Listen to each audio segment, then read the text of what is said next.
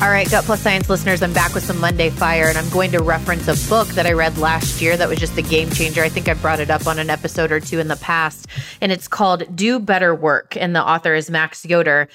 You know, there are some very simple takeaways that are so profound in this book that directly align to Monday Fire. Monday Fire is all about helping people find that fire when they're starting their work week. So many people dread, the beginning of that because they live their lives fulfilled and fully when they're not working. And I've always wondered why. Like, why not bridge that and understand your strengths and your superpowers and your, what brings you joy and fulfillment, and do those things as part of the work you do.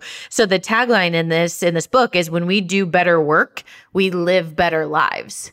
And wow, is that so true? So I've said so many times, when we are fulfilled at work, we show up as a better parent, as a better spouse. We show up and we have a lot more energy to do things that further our communities and make impact on other people's lives. I couldn't agree with that more. And then just a couple of key takeaways that I absolutely love that hopefully will just inspire you in conversations or in your actions this week to try them. And if you haven't grabbed this book, again, it's called Do Better Work by Max Yoder. And here's the takeaways that I love.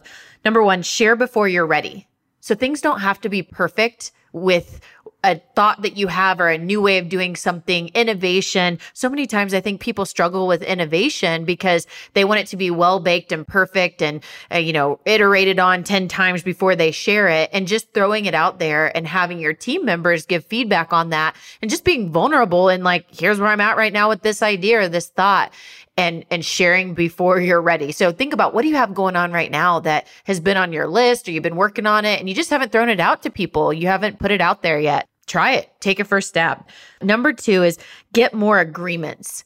So finding ways to collaborate with people. The way I think about this is just, when you have relationships and you have buy-in to the mission of what you're trying to do, or the purpose, the why behind the what, if you will, and getting agreements from other people, so much more can be done when we do it in teams of people. And so getting buy-in from others and not just trying to trailblaze on your own is the way I see that. And maybe there's a way you could take that and show up with it this week.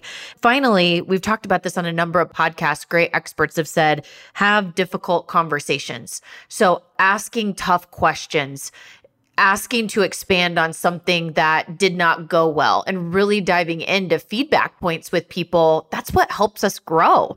So with that, I hope, one of these things that you can take back, whether it's, hey, how do I do better work to change my life? Do work that is meaningful for me, or share before I'm ready, throw it out there, start to just work on it and get it out in the universe. Getting more agreements from people and buy-in, and finally, have that difficult conversation this week. Have at it. Happy Monday.